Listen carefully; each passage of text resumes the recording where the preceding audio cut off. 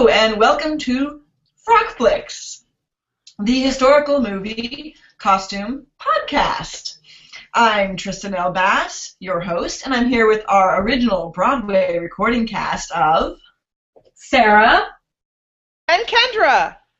And today we are podcasting about Wolf Hall. This is a very special podcast because this series previously aired earlier this year in the UK. It was produced by the BBC. And just now it is starting to air in the US on PBS Masterpiece. So we're podcasting about this. We've actually watched most or all of the entire series, but it's just now airing in the US. So, sorry folks, there may be spoilers. Some of the spoilers, well, duh, it's history, because the topics are the life of Thomas Cromwell during Henry VIII's reign with Anne Boleyn. If you don't know, Anne Boleyn does not meet with a very good, happy fate.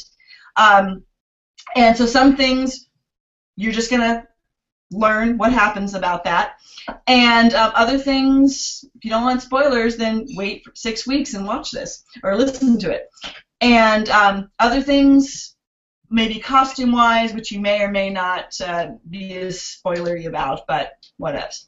So, first... Well, I just wanted to say, this is Sarah, that our motto is, there are no spoilers in history. And also, I think our other motto is, we're not here to make friends, but we all like you. We really do. Okay, I probably have had a cocktail. Anyways, we're going to... Yes, Kendra? Oh, I was just going to say that I think the only spoilers really would be questions of interpretation. How is something going to be presented in this show? So if you know the bare bones of Anne Boleyn and whatever, I don't think anything we talk about is going to be, oh my God, I didn't know that was going to happen. I think it's just going to be, oh, they portrayed it that way rather than this way. So I wouldn't stress too much.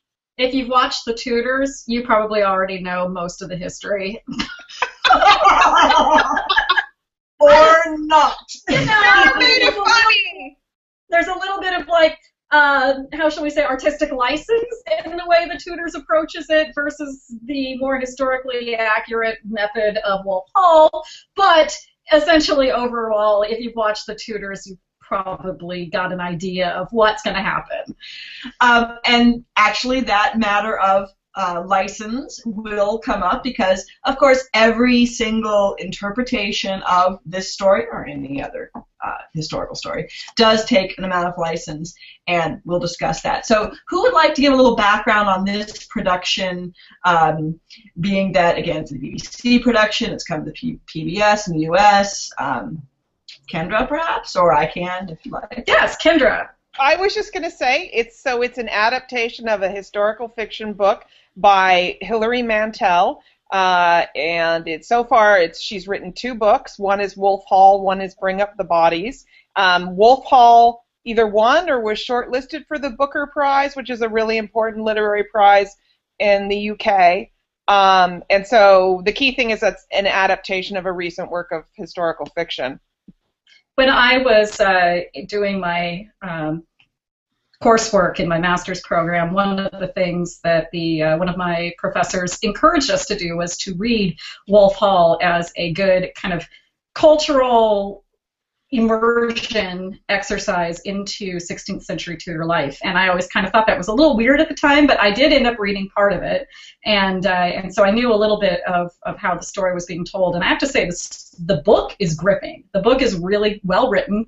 My attention span for fiction is very, very short. So I wasn't compelled to finish it, but now that I'm seeing it played out on the big screen, I'm actually really, really impressed with how it was written, because I feel like it stayed pretty faithful to the book, which had actually, in turn, stayed pretty faithful with a couple of little deviations to the history of Thomas Cromwell's life and his interactions with Henry VIII and Anne Boleyn. And I will say that the book itself, it was up for a major prize. Amy Lou won the Booker Prize. The sequel, Bringing Up the Bodies, they're actually part of a trilogy. There's going to be a 3rd book. It follows Thomas Cromwell's whole life, and Mantel is taking Cromwell. It's in a way she wants to look at him both as a prism for the time, for this, time point in history, and also kind of revitalizing him, seeing him as his own character and his own person, and not just a Henry VIII's toady or doing Henry's will, but as his own person in the time, and what were his motivations and how was he doing things, why was he doing things. So there's a third book that ends with his death, Cromwell's death. His spoilers. They're all dead. Yeah. It was like 500 years ago. Yeah.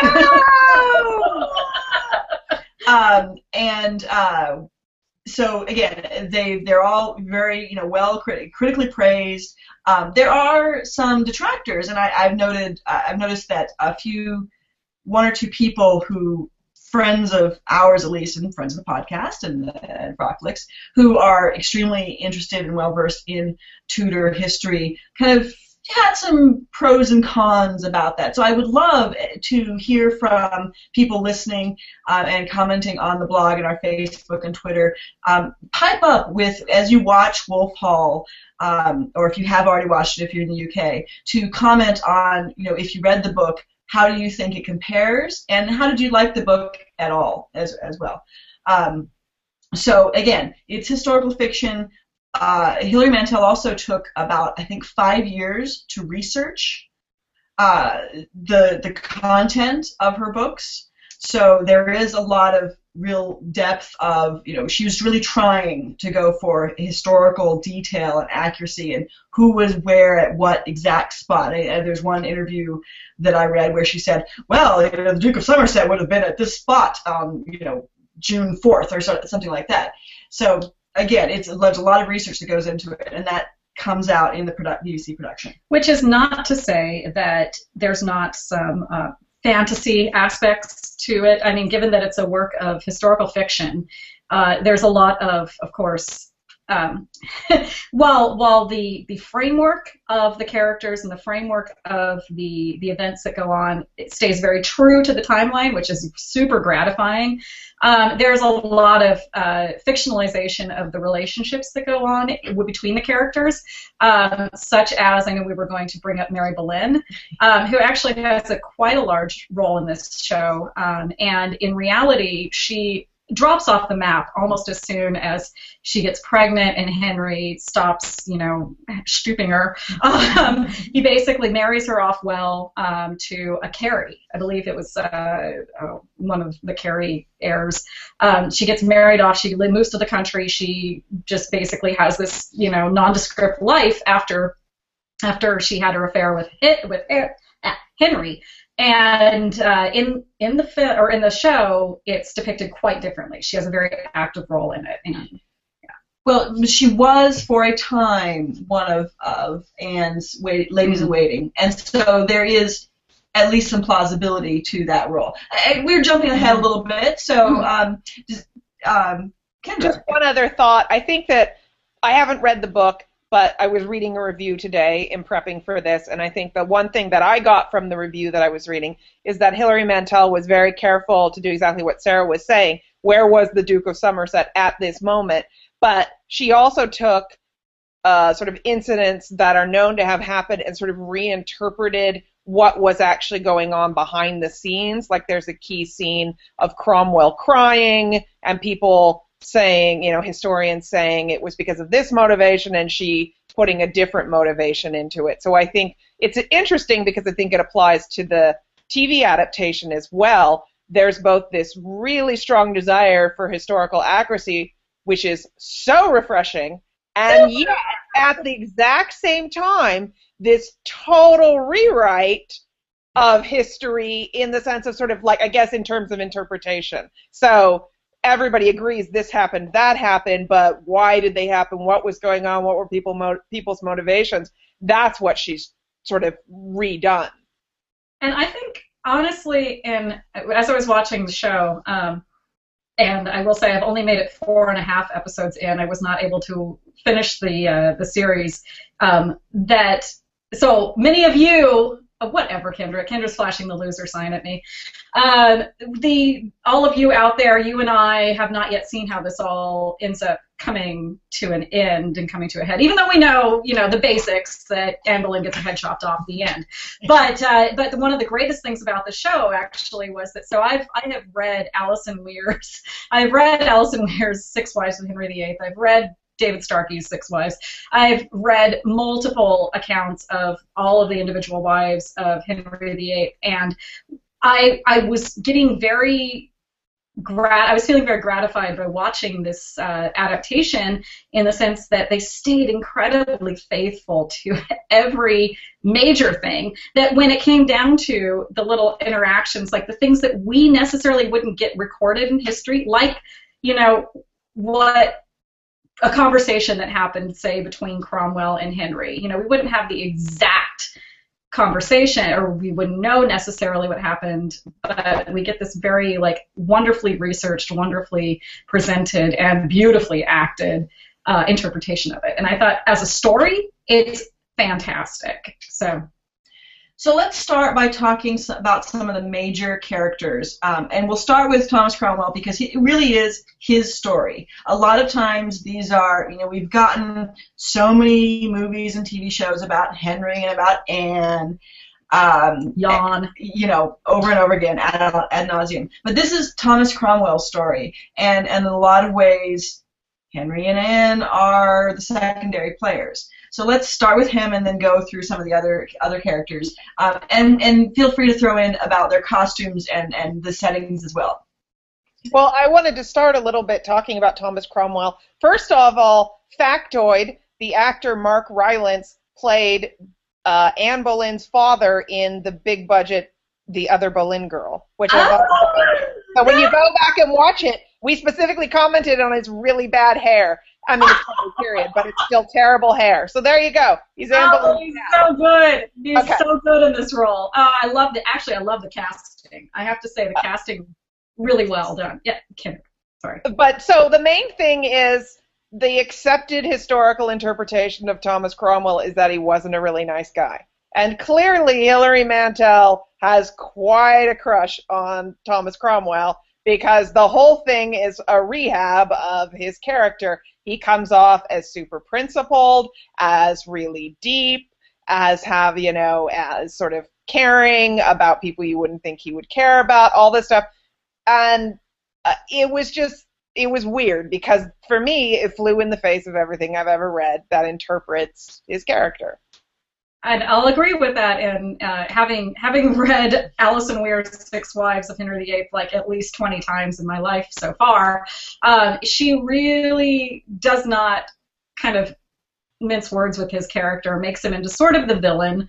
Not necessarily the villain in the sense that he was the one who brought about the ability for Henry and Anne to wed, but also he's not very portrayed in a very good light throughout his little section in her history of the entire life marriages of Henry VIII. But I will say, one of the things that I really liked about Wolf Hall and the adaptation that is being that we're watching, is that he comes across as a mercenary, but an intellectual mercenary. And I loved this, because they make a lot of small comments. It's not, they don't beat you over the head with the fact that, he went to Italy. He stayed in Italy for a while. He was in Antwerp. He was in France. He traveled around, and he kind of went wherever he felt the fortunes would be most beneficial to him. Talks about the fact that he fought on the French side in the war in I think it was Lowlands or something like that. But he's very much a mercenary character, and so when they come down to the characterization of him as kind of this, instead of being like the shifty Machiavellian type, he's actually very much taking the temperature and testing the wind direction of where things are going to go, and it's a very calculated, principled, emotional and intellectual thing, which I really liked. So he's an opportunist. Okay, that puts it very succinctly. Yes, he's an opportunist, but I like intellectual mercenary. Well, but he's a very strategic opportunist, because he's all about the chessboard. Yeah, he's a smart opportunist, and here's the thing too that I keep wondering is that he's not, and this, obviously Hilary Mantel and this version, this adaptation, are showing that he's working the system. He's doing this, but he's not doing it like, say, Woolsey, who is doing it for prestige and for money and for luxury. Because Woolsey, he built castles, he had stuff, he lived the high life. Cromwell, he didn't have palaces. He didn't like work it so that he could just build up his piles of money and castles and stuff. And so you kind of wonder, well, why is he doing it? So that was one of the big problems that I had with the show, is I never felt clear on Cromwell's motivations. I will say, for a long time, it seemed like he was way more committed to Wolsey than I'd ever thought, and he was all about revenging Wolsey. And I do feel like that was sort of pathetic. I didn't buy it. That was his big motivation. I can see perhaps his motivation was just that he is an incredibly smart, strategic guy, and he said, ooh, this is a really interesting chessboard. I can figure out, I see how this works. I want to get in there and mess with it because I know I can and I'm smart. But other than that, I was very confused about what the fuck his motivations were, and we'll get more into it in terms of different characters, but in particular, why he was all hot for Anne Boleyn and then stopped supporting Anne Boleyn was completely unclear in the TV adaptation. I think it actually was, again, you're going with that intellectual mercenary opportunist kind of a characterization. He, number one, I will admit, the way the show starts, you see him with, seeking a position in Wolsey's household. And then the next thing you know, he's the attorney. And then I will say at the beginning, the very first episode was confusing because it flipped back and forth between, like 2 years before, a year and a half before, current time, whatever. I hated that. That totally annoyed me, and it was mostly in that first episode. And it was like, wait, where are we? When are we? Just tell me the fucking story. Stop with the fucking flashbacks. Right. So let me just say, those of you watching who've just watched the first episode and you're listening to this podcast, if you're just watching it after the first episode, stick with it. It goes away. It gets a little better. And you don't get that flipping back and forth, at least that I've noticed in the 4.5 episodes I've seen. No, it catches up to real time after the first, maybe the first half. It just fucks with you. Yeah, the first episode, it's very flippy back and forth.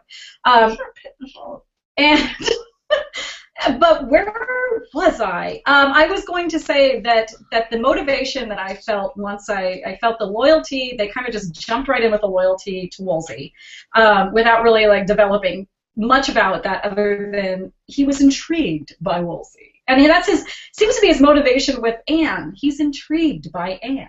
And then he sees an opportunity, but he also does see the opportunity to avenge Wolsey, now that we've all bought into the fact, hopefully, that he's all up Wolsey's butt, that, after Wolsey's downfall, he sees a way to maneuver Anne out of the picture once she becomes, the queen and the liability and all that stuff. So, and it kind of comes across as like an avenging sort of a thing. In that way, the plot worked. I don't know if it's different in the book, but for those of you who read the book, weigh in on that. One other thought that I wanted to make, I am a big reader of historical fiction, and it's funny, watching this did really fire me back up about wanting to crawl back inside of Henry and Anne's brains. So I started kind of reading a couple of different things, and I did pick up a historical fiction book and started reading it, and then got annoyed. Because so many historical fiction books nowadays, I feel like these kinds of stories have been done to death.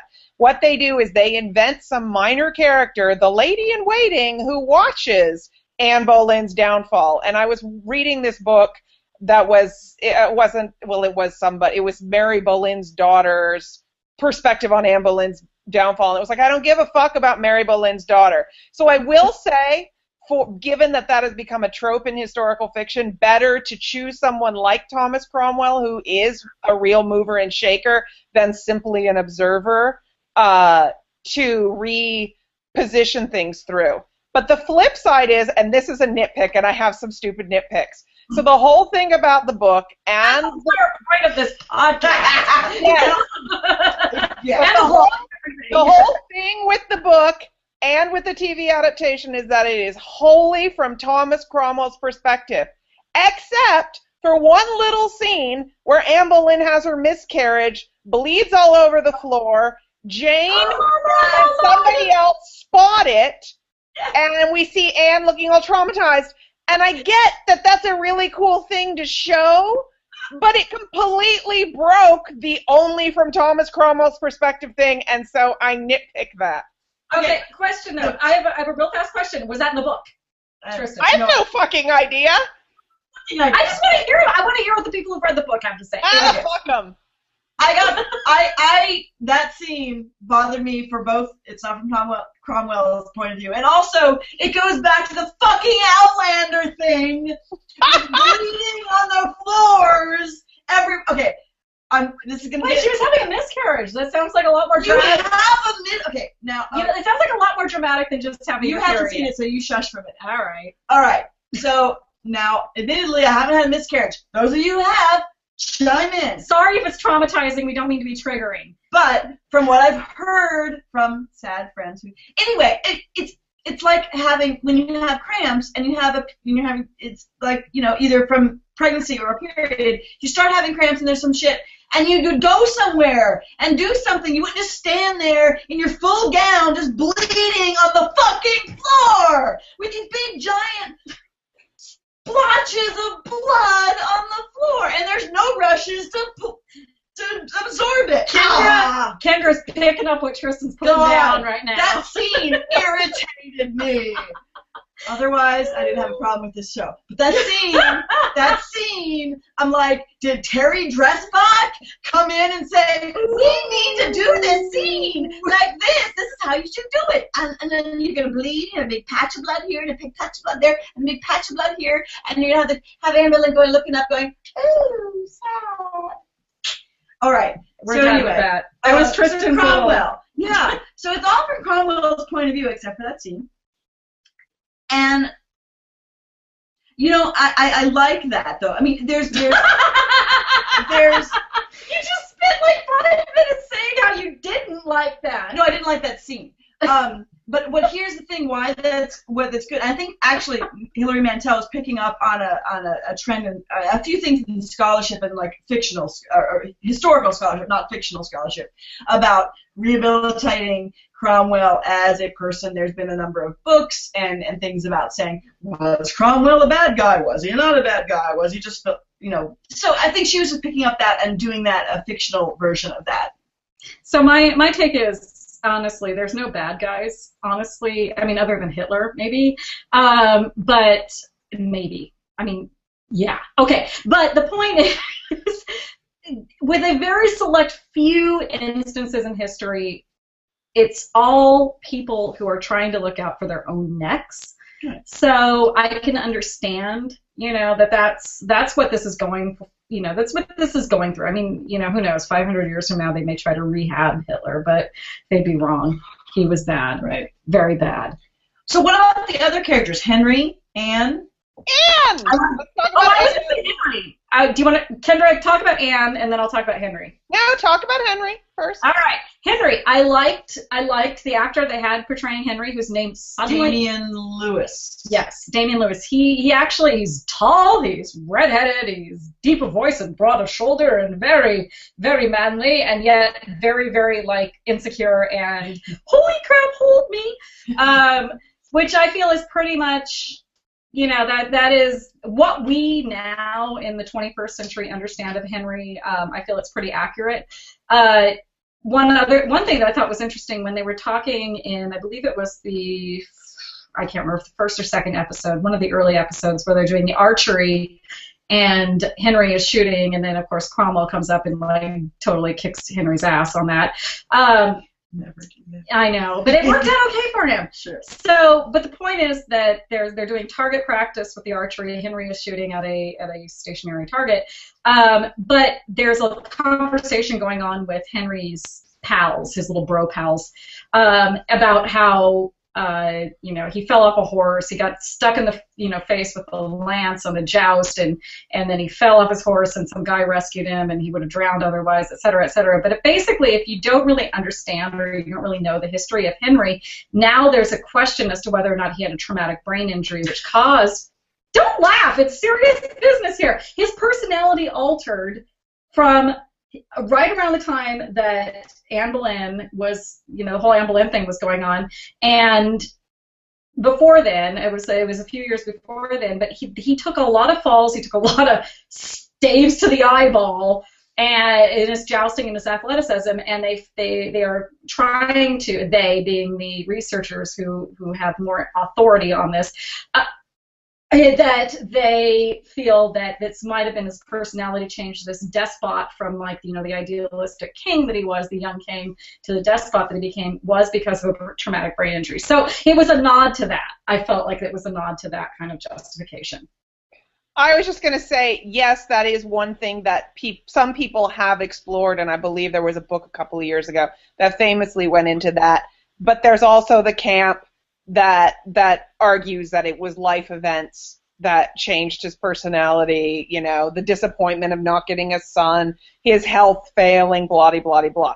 I did want to come back around to the portrayal of Henry, and I mostly liked it, and in particular what I liked is how they showed, it's kind of what you were saying, Sarah, they showed kind of, I can't think of the right word, I was thinking sort of his naivete, but I'm thinking of the specific scene where he has the bad dream and he calls for Cromwell, and Cromwell comes over and reinterprets the dream for him. And I thought that was such a perfect example of Henry's character, that he was, he did think of himself as a super conscientious, moral guy. He did think God spoke to him, not like audibly, but he thought, if I want something, it's because God wants it. And the way that Cromwell was able to turn that dream around in a way that worked for Henry, it kind of showed both what Cromwell needed to do to be able to work with Henry, but also just sort of Henry's makeup, that he wasn't, the turkey leg throwing guy of whatever that 1920s, 30s movie is. 1914 or whatever. 17. Yeah, but he actually believed a lot of this shit, and he was, I think, super self-absorbed. And so, yeah, he thought he should wake people up in the middle of the night to help him interpret a dream, and he did think that this was earth-shattering, I had a dream about my brother and blah, blah, blah, all of that, thought so perfectly encapsulated the sort of little boy side and trusting, gullible, all those kinds of things. I do like, at least I like the look of Damian Lewis as this Henry. I think he fits the part. I think the way it's written and the way the plot is structured, that Henry is really a secondary character, almost not quite a character, not quite a minor character, but he's very much in the background. He kind of pops in and out, which is, it just really emphasizes further that Cromwell is the dude. And it's all about Cromwell. But there are some great moments where Henry's capriciousness are emphasized. How he can flip back and forth between an idea or a mood. Particularly once he marries Anne and Anne's crowned. Spoilers. He's like, too late for spoilers after you said it. Yeah, well, ooh, Anne's gonna be queen. He thinks she's pregnant, and he says something like, he says it to Cromwell, we've got England, and England's our, and it's like, everything's ours. Woo, yeah, go team. And he literally says shit like that. And obviously, it's Elizabeth, it's a girl, it's not a boy, and he's like, and then even towards the end, where he suddenly decides, oh, Anne's guilty, Anne's adulterous, and she slept with hundreds of women. Hundreds of men. Sorry. Yeah, that's the cocktail speaking. So and suddenly Tristan's projecting. And Henry says, and I wrote this play about. He said, I wrote this play last night. I was up late, and I wrote this about all the men she slept with, and I have all this, because Henry is just like this capricious thing. He flips back and forth. He's like, I got this idea, and I got this idea. I want this, and I want this. I have to justify this, and I justify, which, if you think about, if you've actually, read things about Henry VIII, you realize he's just a big spoiled baby. And you go back and forth about all the things that he did. Kendra's like headbanging with thumbs up. It's not that maybe he did get knocked in the head, but I think even before, going back to, how he even, married Catherine of Aragon, that was just a suddenly, yeah, okay, I'm gonna do it. Woo, cool. Let me just interject here. I go back to two things, 2 points. One is, in history, nobody is totally 100% bad. 2, Henry was a dude bro. Okay? A fucking dude bro, right? We're all good with this. Kendra's giving me a very skeptical look. I think he was a 2-year-old. I think he was a permanent dude bro. A dude bro is an emotional 2-year-old. Anyway, okay. Point is, the guy never had anyone say no to him. Never had a lick of reality thrust upon him. And when reality tried to kind of weasel its way into him, he had people surrounding him, assuaging him, petting him, saying, no, it's not that at all. It's not that at all. You're totally amazing and wonderful. So it's one of those things. And Cromwell does that. And, yeah. And Cromwell doesn't. But he does it for himself. Cromwell doesn't flatter. He makes Henry see how he can get things. He's very sensible. Yeah, Cromwell puts things in very realistic, sensible terms. Yeah. Like you would talk to a 2-year-old if your 2-year-old had an IQ of 120. And your 2-year-old could have you beheaded. That too. It's that Twilight Zone video or episode where the 8-year-old boy can wish you into the cornfield, and if he wishes you into the cornfield, you're just dead. So the whole town is like, don't upset the 8-year-old. Yeah. That's what it is. Anything more about Henry, or should we move on to Anne? Let's move on. Let's move on to Anne, and then we'll talk about Anne. Oh, I thought Claire Foy was great. I liked her. I thought she was a very talented actress. I thought that she had a good look for Anne Boleyn, because she wasn't somebody you would look at and go, oh my God, that woman should be a supermodel. But she was also very attractive, very, slim. She had the dark hair, blah, blah, blah. I didn't really have any problems with Anne Boleyn. I love how I kept referring to her as flat-chested in the very first couple of episodes. It was interesting that I think they were trying to bring up the fact that she was not the pretty Boleyn sister. That Mary was the pretty Boleyn sister. I find actually in this entire adaptation and the show and possibly even the book that one of the interesting things about it is that Anne Boleyn is not the interesting person in this. She's very transparent. She wants the throne. She's there sort of as a villain, and yet not completely evil. I do like the way that it's she is treated in the sense that it's not an open and shut case that she is a completely bad person, but she's definitely ambitious, and she's definitely willing to step on whoever the hell she can to get to whatever the hell she wants. Okay, because I hated this Anne Boleyn. I fucking hated her. Okay, really? She looks fine. That's fine. And I liked that they had her speaking a lot of French, because that's very appropriate. She spent a lot of time. Cromwell. That was a little silly. She keeps mispronouncing Cromwell. Yeah. But, this French bit was... But, man, she was just like a one-dimensional bitch. She was just a tyrant. She was just laser focused on, I'm going to be queen, and I'm going to be in power, and that's, oh my God. Well, it's because the story's not about her. No, I know, but she's got to be the villain. That's it. And is this how Cromwell sees her? Is this the gist of it? Give me a minute. I'll give you a minute. Let me say, I do think that is, you're seeing everybody through Cromwell's eyes. Okay. Except, and if we're going to go historically accurately, they had a more complex relationship. Of course they did. And this is just boiling it down to like the one note, almost the cliche of what everyone thinks Anne Boleyn was like. She was a crazy bitch. She just wanted to be queen. Bam! And she was. And then she needed to get rid of because she's crazy.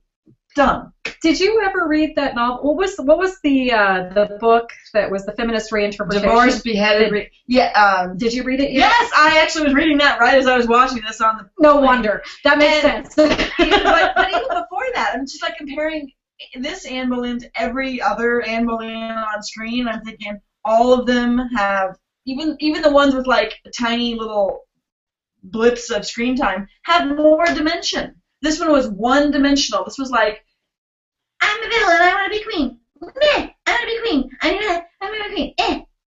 Okay. So I think that points to one of the limitations, and again, I haven't read the book, so I don't know about that, but of the TV adaptation. It's not to say Cromwell isn't an interesting guy, but really, in all of this, and, okay, granted, this is coming at it as a woman. Anne Boleyn is the most interesting character. So because we're seeing her presumably through Cromwell's eyes and we're seeing Cromwell's take on her character, it was relatively one-dimensional, and it was about kind of their sparring and his positioning and all of that. But I feel like it's a limitation because I would have much rather better understood Anne than better understood Cromwell. And my other sort of big complaint overall about the whole series is that I feel like they completely were unclear about why Cromwell and Anne stopped working together and, and started working against each other. It was completely unclear in the TV adaptation. It was about the dissolution of the monasteries and the fact that Anne Boleyn wanted the proceeds to go to charity, and Cromwell and Henry wanted them to go to Henry's personal gain. Sarah's shaking her head at me. Whatever. That is what I have read is the commonly accepted historical interpretation, whatever. But either way, even if this series is not going to say that that's the problem, they never articulate, you never get an idea why their relationship changes. It's totally unclear. Okay, so I have a couple of points. Number one, again, we go back to him being a free agent. We go back to Cromwell being a free agent. He's an opportunity to advance himself by courting or by working for the cause that Anne Boleyn is, of course, wrapped up in, which is to become queen, married to Henry. The second thing is that I kind of thought it was clear. I found in the book or in the show that it was actually fairly clear that you guys. You haven't even watched those episodes. No, I'm just saying, watching the episodes that I have watched, I see where he's going with it. I see clearly that he's like, he knows Anne is not long for the count. Anyway, Anne is not long for the count. He realizes she's a temporary situation. He knows that he can maneuver another person in Anne's place, because if Henry is so shallow as to take whoever is thrust at him whenever there's a crisis, he can put that person in there. And that's the whole Jane Seymour angle. So I think it's completely obvious. Based on the 4.5 episodes that I've seen, I saw it coming a mile away. He was never on Team Anne. I want to vote on whether or not that was clear. Because I thought it was unclear. Chime in on Facebook and Twitter because y'all are full of shit. Clearly we have a 2-to-1 here. So we haven't really mentioned the costumes, and let's talk about costumes. People kind of listen to this shit. Wait. Before we talk about costumes, can I just weigh into the fact that Mary Boleyn didn't do any of that anyway, and neither did Cromwell's sister-in-law. No. But it's very nice to watch. I did enjoy that. I will take into it. Okay, I think there's a framework, at least in the novel, for hanging these bits on Mary Boleyn. I think there's a There's going to be a post about this because I think it was interesting. She was the only female character who I was actually like, oh, all right, there's something going on there. Because you didn't like the sister-in-law Jane? Which one was she? Oh, the 5 Janes that are in this. Yeah, I know. It was his sister-in-law. Was the one that he had the affair with. Yeah. Yeah, she was nice, but she was like. She was nice. She was just there to bone. She was middle-aged, and she was having sex, and it was awesome. She had a nice outfit, which I want to talk about. I want to just quickly run through my list of non-costume related nitpicks. Okay. Okay. The dialogue rhythms were way too modern. The pace was a little too slow. I thought the crowd at the joust was way too small. Yeah. I'm sorry. I was picturing an arena. And there were like 20 people watching the joust, whatever. But it was really cool how they showed Henry dying and then coming back, because I've never seen that shown. I have issues with that. Never shown well. Okay. I haven't seen this episode yet. Okay, almost done. The Catherine of Aragon divorce proceedings, where somebody stands up and says, oh, Arthur said that he was in Spain last night. Crickets. Because she's Spanish, get it? Oh, now we get, because nobody would have fucking known she was Spanish. Comments about Catherine having red hair, and then we see her and she's a brunette. Jane Seymour being way more attractive than she should have been. And finally, endless uses of the location name Wolf Hall when no other property is ever named. We endlessly, how are things at Wolf Hall? Yeah, we get that is where the fucking title comes from. You can stop saying, how are things at this random place we've never seen, and we're never going to mention the name of any other fucking property in this goddamn show. That's not true. They talk about a couple of other ones. But they at least reference Whitehall at least once. No, I am down with you on, the bringing Henry back to life. Okay, like, because Cromwell he knows CPR. Like, what the fuck? Oh, I liked that. I thought that was lame. I thought it was stupid. Okay, yes, there was an episode where Henry was near death because of a joust, like a few days, and that supposedly caused one of Anne's miscarriages, or her last miscarriage, or whatever. But seriously, Cromwell knows CPR. I'm in there. Boom, boom, he didn't do CPR. Bullshit. You haven't seen the episode? You're right, I haven't, but I don't. He does there. He just boom, boom, boom. He does not. He does. He punches him on the chest. Oh, Jesus. Okay, that's funny. It's so funny. They're all freaking out. The king is dead. The king is dead. And he comes in and it's like, oh, shit. Pound on his chest. Like, oh my God, what is this? ER? Oh, like Grey's fucking Anatomy. I mean, Jesus. Oh God. Okay, so what were some of the other points? I agree with the rest of them. No, I disagree with a couple of the last ones that you had. You didn't like the Catherine of Aragon redhead Spanish, something in there. Covered the whole goddamn time. A little bit. No, they show her hair under her hood. And it's brown. A little bit, and it was enough. It is Joanne Whaley, and Joanne Whaley is totally a redhead. It was good. She's redheaded. Not fast. She's Listen, like if this were Willow with Val Kilmer, I'd be on board. What? I don't know. Point is that at least they reference the fact that she had red hair, which has been a major issue we've had since day one. Well, that's what I'm saying, and they even comment on the fact of her having red hair. You want her running around with her hair streaming free like, here's my number 30 hair. I just want them to take a little can of red hairspray paint, spray her roots right where they show, where the fucking gable hood shows a little bit of hair, and that's it. Okay, so I will say they gave Mary, Princess Mary, they did actually show her like super redheaded, which was awesome. Okay, great. Number 2, let's talk about fucking costumes, because that's what the podcast is all about, for God's sake. Okay. I thought, okay, so when I was watching everything, and I am quote-unquote the Tudor expert in this little thing here, that by and large, I would say they've got about 85 to 90% really well. I will not say 100% right on or anything like that, because nobody could ever be, but The point is that they did actually far better than there's been in God knows how long, 40 years at least on film. The gable hoods were good. The French hoods, all over the place, and yes, they were kind of headbandy, but they were not behind the ears, they were in front of the ears. There was a lot of transparent veil action going on. In certain circumstances that would be accurate, but in all of the circumstances that they applied the transparent veils, black and white, to not historically accurate headgear for that, but don't really care because the costumes were really, really good.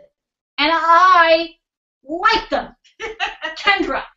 All right. I have two things. One is I would be interested in hearing Sarah talk more about the gable hoods, because one thing I noticed was that some of them were really big and some of them weren't, and I wondered if that was a theatrical thing or did people really wear sort of different scale sizes of gable hoods? I don't think you can know that based on what portraiture and everything that you can see, visual reference, visual record. You can't really tell most of them are proportional to the face. And I will say, yeah, a couple of them looked a little aproportional, a little too large, but not to the extent where it was like, holy shit, your face is being swallowed by a birdhouse. You have not seen the last episode, where it's seriously bird cage on the head, and it's like, oh wow, were these designed before they cast the actresses, or did they not? And I get it. Shit goes on. It's complicated with costume and actors and fittings and shit. So I'm giving it that. I mean, it looks weird on screen because you're like, whoa, that thing's huge. I didn't think it was that huge. You haven't seen, it's the last episode. Okay. In particular, where Anne's jailers, but her ladies in waiting. Right. What's it? Oh God, Lady Norfolk or whatever. Yeah, it's Rochford. Rochford. No, it's not Rochford. It's the aunts and shit who are made to be her ladies in waiting, and they're wearing these fucking insane gable headdresses that are just so like out of proportion, and they got like long skinny necks, and it looks like, I mean, in a way it's kind of comedic because it makes them look, I don't know, more ridiculous, and so okay, so I would say it could be a theatrical thing. As the Tudor costuming expert here, which shut up you bitches, I'm talking. I will have to say that from what I've seen in the 4.5 episodes that I've watched so far, there's been no major egregious, transgressions costuming wise. Kendra has an issue, I know, with the wrinkly bodices, their stomachers. I'm inclined, I will get to you. I got some issues. I will get to you too. Let me just go on the record first as saying that I think what they were doing is, number one, I'm convinced that they had the Tudor tailor, that they were going off of the Tudor tailor. And awesome. That is really, really fucking great, because the more people who are going off of Mindy Michaela and Jane Malcolm Davies' work, the better. Number two, though, is that, I think I've said number two like a bunch of times. The point is that the stomacher issue is that we knew that they had stiffening in them, and so you see a lot of the ladies around Anne Boleyn, with stiff bodices, whereas Anne Boleyn has less stiff bodices. Give me a second to finish. And I'm going to say I give them a pass on the fact that they have a slightly wrinklier bodice, because I've never been able to get that look to look 100% stiff and straight in practical application versus what you see in the portraits. Kendra, for fuck's sake, go! Poor Sarah! Okay. Sarah is very tense suddenly. Okay. Kristen is petting her. She's going to be okay.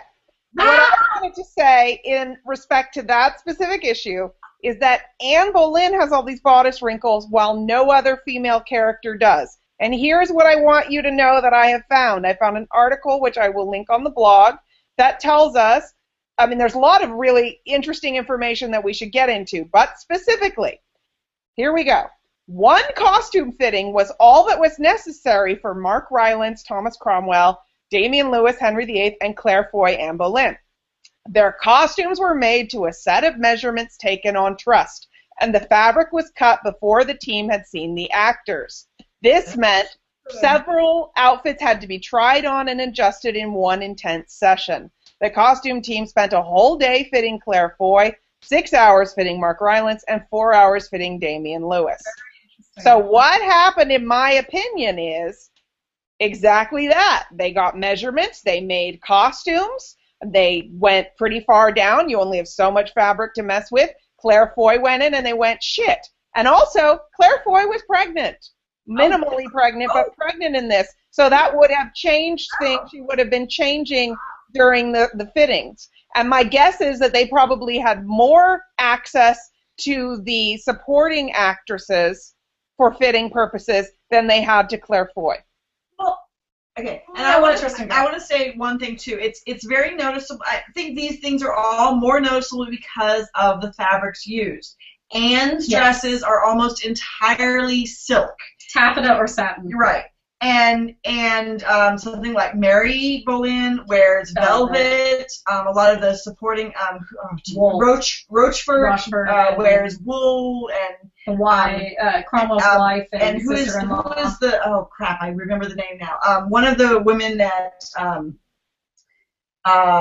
Cromwell is interrogating. She's wearing a velvet gown as well, and some of one. Oh, you mean like Pole? Exeter. Yeah, Exeter Pole. Yeah, Lady Exeter. And in fact, in those velvet gowns, you can, if you look really closely, you can see what appears to be boning channels. Right. And so the velvet gowns and things, and the wool gowns look very flat. Right. But it's the silk gowns where you see the wrinkles, which we all, as costumers, we all know, silk wrinkles like a mofo. And if you don't have the extra fittings, your silk's definitely going to wrinkle like crazy. 2 points. One is that the stomachers they definitely did the pinned-on stomachers, which is why, one of the tip-offs that they used Tudor Tailor as a reference for this. The pinned-on stomachers, you can actually get enough tension to mitigate some of the wrinkling when you stand perfectly still. You're going to get wrinkling no matter what when you're using silk or taffeta if you're not using boning or something incredibly stiff as an inner lining in that, plastic whatever. But in historical times, since we're going to talk a little bit about the historical times, they would have used pasteboard, which was glue, stiffened cardstock, essentially. They would have used buckram. We don't really know what the texture of the buckram that they would have used in this period is. We just know that they did use it. It may not have been at all like the buckram that we use to create hats these days, or the buckram that you can get in like ballet stores, things like that, to create the big tutus. But we know these words came down to us: cardstock, buckram. There's mentions in later than this period of reed stiffening, etc. The fact that they didn't use any stiffening whatsoever, honestly, I give them a complete pass on that. I actually really like that in the fact that they didn't do any kind of obvious stiffening in Anne Boleyn's outfit. I find, and as somebody who wears the style and goes out and moves around in it, when you move, you get wrinkles. That's a fact of life when you wear clothing. And so when I look at the amount of wrinkles that are showing up in Anne Boleyn's costumes, in her stomacher region and everything in her bodice region, and it's not on every costume. It's mostly in her pink costume, and there was a previous the white one. The white one. Well, she's pregnant. Yeah, but still. There's multiples. It's on pretty much all yellow. It's not as bad as I can name any one of the costumes that I've done, quote unquote, in historically accurate as possible style where there's wrinkles like that. So I give that a pass. Kendra, go for it. I don't have a problem with the fact that they're wrinkled. It's the fact that Anne Boleyn's bodices are all wrinkled and nobody else's is. But I also wanted to just quickly throw in that the costume designer's name is Joanna Eatwell. She's been working for a very long time, but the big other thing you may know her from, which is really surprising, is The Paradise, which is the currently showing Victorian department store. Clearly does not have a lot of budget for costumes or doing an okay job, but there's a few questionable things. I'm really surprised at the difference, and I think it's actually a good pointer to how you take most costume designers probably could, or not most, but a lot of them could do super kick-ass historical accuracy if they were given the money and the support and all of that. Absolutely. That being said, everything I've read, they are using pins to close everything. They're using... Wait, what? You can see the pins. You can. If you look closely. You can see and pins I think all over it. Makes me very happy. And I think that that's massive. I mean, they went to all the things I'm reading from the costume designer, and like I said, we'll link all of these articles, is they were going to how were these clothes actually made in the era and how were they worn, and they're doing that, which is amazing. It's funny, of course, you have to start with the bodice wrinkles, but I think that that's actually so minor. I agree, and that's exactly what I was kind of trying to get at. We spent a lot of time talking about them, so we may think that it's a major deal that we spent so much time talking about it. But to be completely honest, when you're watching the entire show, you'll be blown away. The level of costuming in the show is bar none better than anything I've seen in the last 40 years worth of anything. Six Wives of Henry VIII or Elizabeth R. are about the only thing that could talk about on that same level. And you can talk about the boots. No, I'll get to it. Okay, but the point is that the wrinkling I actually really appreciated because I think it's a little bit more refreshing than what we've seen in the past with all these like super stiff bodices that are probably they're theatrical. They're theatrical. I think they were really trying to go for a more historically accurate type of costume with Anne in particular. But I will say, number one thing, I really want that yellow dress. I really fucking want that yellow dress like so bad because it's beautiful and amazing and wonderful. And number two, the green archery dress, we've seen stills of it come up. It's horrible. It is the one outfit in the entire show so far that I've seen. Apparently there's at least 2 or 3. And I want to say that particular green dress, is terrible. Okay. But the point is about the green dress, before anybody tries to like cut me off here, the point is about the green dress is that they actually work it into the entire dialogue where she's obviously portraying, quote unquote, Maid Marian, and because Cromwell says at one point, "Where's Robin Hood?" So you know that she's probably dressing it up to be all like, cuss me. Okay, everybody else is dying. Tristan's flipping me off. Kendra's having a heart attack. Okay, so let's start with there. So, while, yes, I would give it like 75%, maybe 80% awesome fucking costumes because super, and I did stare at things like really super closely because I was watching on a plane and I was bored. There's 2 archery scenes. One has the green dress. By the way, the fucking snood she's wearing is recycled from the Tudors. Oh, Natalie Dormer wore that as Anne Boleyn. Yeah, bitches. I came up on Recycled Costumes Tumblr about a week ago. We will link it. Thank you. So yeah, it's not that good. That whole outfit is just like shit. And there's another outfit, again, another archery hunting scene where she's wearing this kind of medievaloid fantasy, I'm at an SCA event bullshit outfit. Just like, why? Because she lives in a fantasy world. Okay, we all do, but whatever. So, again, I'm just going to catalog some of my problems with costume. Again, everything's great, but everything is great, but all of the shit that's wrong. Let me just get out the things that are wrong. I'm just going to say, let's do that, and then let's talk about what's good, because this blows away everything else. It's really good. But, okay, so those shitty outfits that Anne wears, like hunting and archery, because it's like, ooh, we go 2 outfits. Two. But they're really bad. They are pretty bad. They're really bad outfits. And when you recycle something from the Tudors in this, come on. It's really random given the incredibly high level of quality of everything else. It almost makes me think that they ran out of something. And actually that is one other factoid. Apparently they had a fire in their trailer of women's costumes at one point. And I don't think that anything crucial was destroyed, but... Maybe they wanted money because of that? I wonder if literally, like, the shit they had ready to go burned up and they were like, fuck, we have to grab this fucking thing from the local high school theater and throw it on her. AKA the tutors. Okay, so the other thing is, I do have a big fat problem with the French hoods.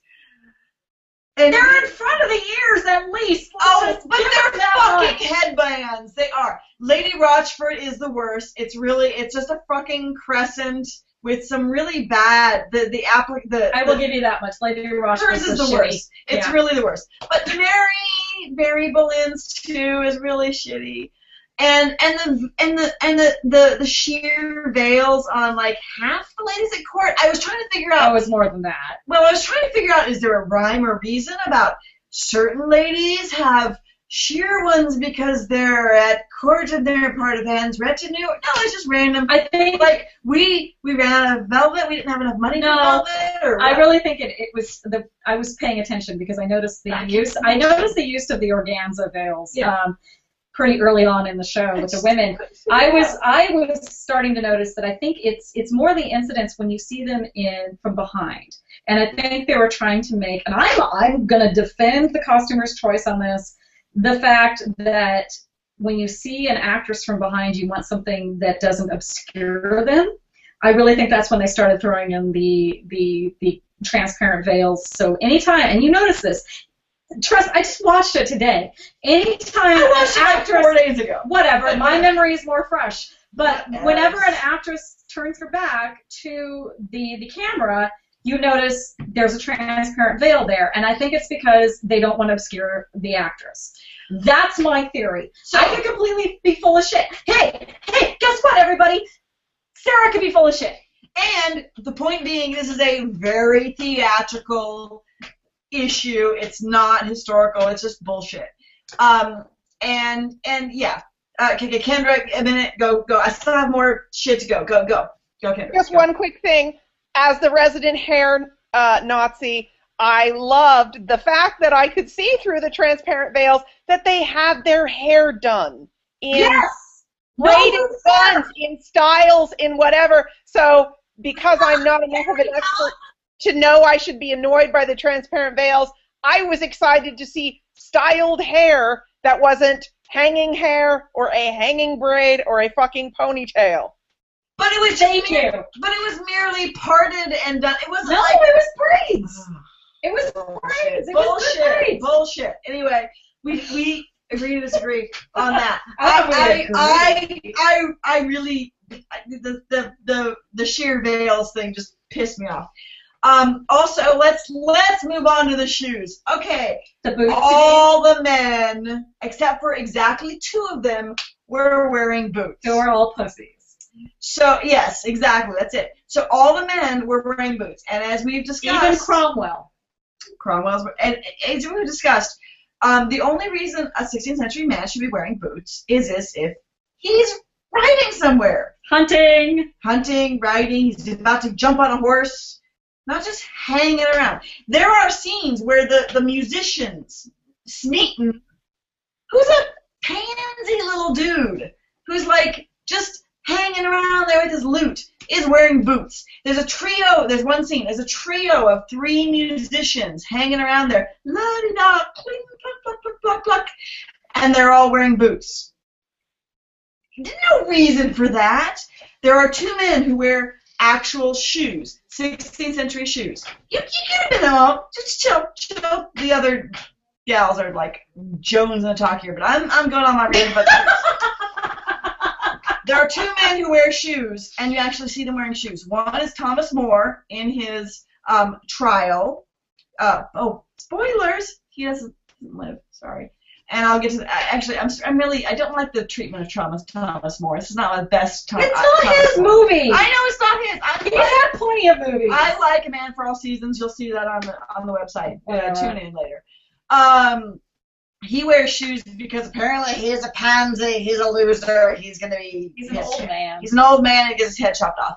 And speaking of heads chopped off, Yeah, spoiler. The executioner wears shoes as well. The reason they all wear boots is because everybody shits on the floors, and if they wore shoes, they'd get shit all over themselves, so they have to wear big boots because they're walking through human manure.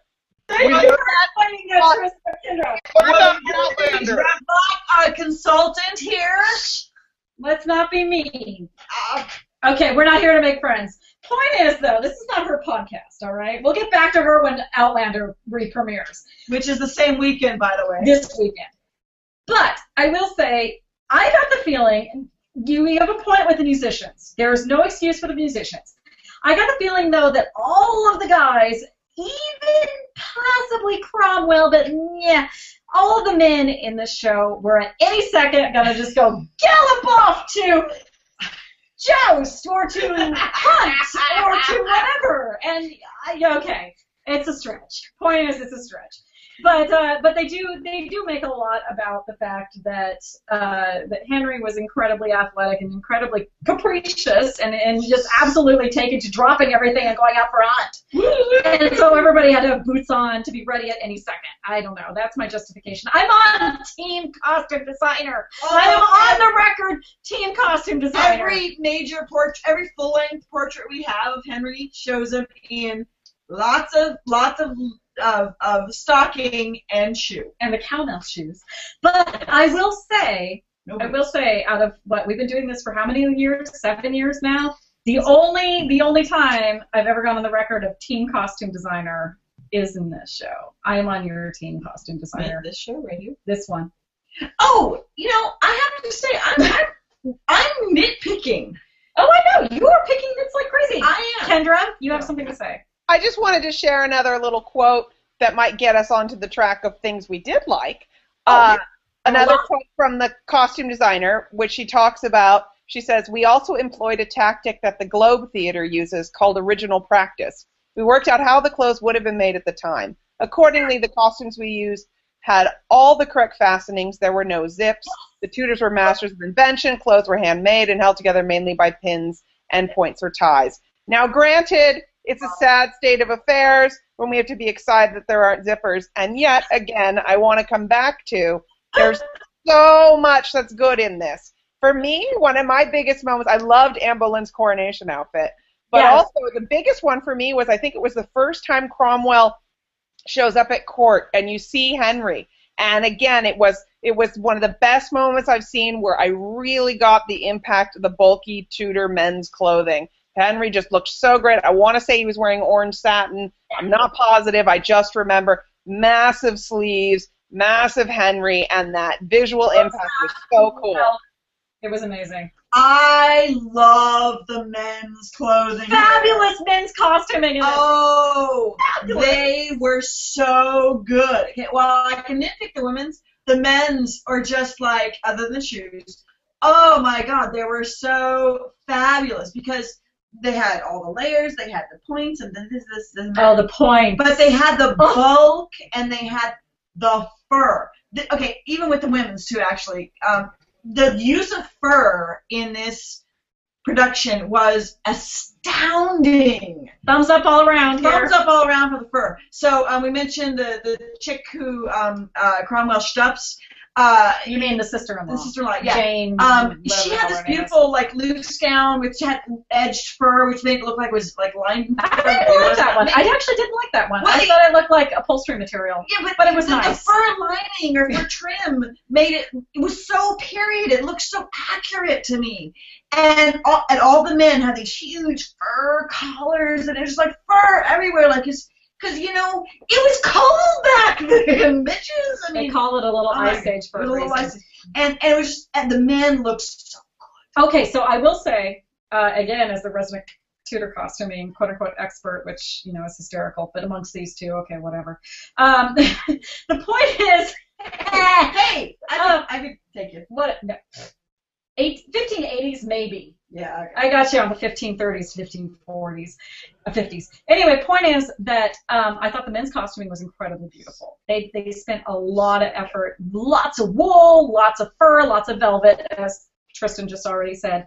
There were a handful of things that I was like, yeah, not so much. But by and large, the things that I really, really liked about the women's costuming was you see the not Anne Boleyn characters and not her lady-in-waiting characters. Any other woman that shows up who is not those two has fantastic clothing. Yeah. Fantastic. And I think, okay, so I've been in the SCA long enough to say that I remember when Braveheart was a massive trend and everybody wanted to be Scottish, and it was like, freedom! Talk about Braveheart. Shut up, I'm talking here. No. Point is that, it is a fact that pop culture and movies and TV shows influence trends in the reenactment community. And I will go on the record as saying if that anyone and everyone who watches Wolf Hall gets inspired about Tudor history and looks at this for like Tudor clothing and comes to an SCA event wearing something that they were like inspired by the film, then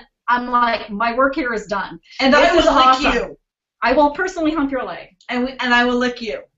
And I just wanted to say that I am so excited about how much positive press this show has gotten based on the authenticity factor, and I'm really hoping that this will be a positive influence in Hollywood to maybe do some more productions where they're actually aiming for authenticity. Again, I think it's an interesting conundrum, given that I think elements of the story were so, at least interpretation-wise, so not quite historically accurate, whatever. But the point is, the production value's amazing. Apparently, they spent like a gazillion pounds on candles and developed new ways to film in low light and all that stuff. But I just pray that other people say, hey, Wolf Hall got a ton of good press and viewership based on authenticity. And I think that it proves what we argue here, which is that part of the reason people like history is because they actually want to see what it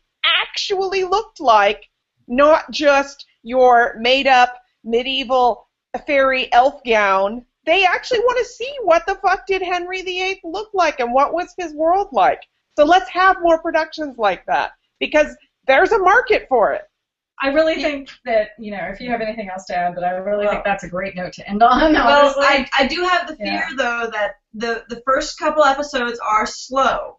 Yeah. And they're hard to get into. Really? I was gripped. Well, I was gripped by the lapels. I even read this in the UK press that they were slow and it took a little while for it to build an audience. There was a big, ooh, it's coming, and then it was like boom, boom, boom, as far as like up and down on the audiences. So. I feel like U.S. audience will have a harder time with it. Really? That's the frustrating thing. Apparently, the viewership went down significantly after like the second episode, and I will say it did because again, Henry and Anne are the interesting people. You don't get much of them in the first two episodes, and I felt like that detracted from things. If I didn't particularly care about watching this, I might have been dissuaded. I can see how that would happen. And yeah, I am worried that people will say, oh, we threw too much money at this. People don't actually care about authenticity. It's too snoozy. We need to go back to the Tudors. Because I feel like, again, I think it's the authenticity things that are what make this production so amazing, and that there might be some issues with story and pacing and those kinds of things that cause things like people dropping off and watching it. My hope is that PBS has been, their promo has been Henry and Cromwell saying, I have you for what's complicated. That line about it's not for what's easy, but what's complicated. It's all about the machinations, and not about the Henry and Anne thing. So they've been promoting that. They promoted that a lot during Downton Abbey. So my hope is that that's what's going to hook the American audiences. I think that one of the benefits of this coming out later than the UK premiere is that we do get to see how it was promoted in the UK versus now they're not going to do the same thing for the US audience. That's good to know about the PBS promotions of this. with, the interactions between Cromwell and Henry versus the interactions, the love story or the whatever that's going on between Anne and Henry. The point is that I was going to make finally is that this entire show, as much as I've seen it, and I still have an episode and a half left to go, is that this would be the show that people like us would want to make. and I do admit we are not a large demographic. We are not a huge money-throwing demographic like the gray, unwashed masses who just want to see Henry and Anne bone. But I really do want this to stand, and I'm hoping it's successful in the States at least, or in the long run that it kind of has like a little cult status to it that it builds up over the next decade or so. That this is something that we can all look to as a really good example of costuming history and entertainment that's all been wedded together. So I'm going on the record as saying, number one, team costumer, number two, team scriptwriter, number three, team author.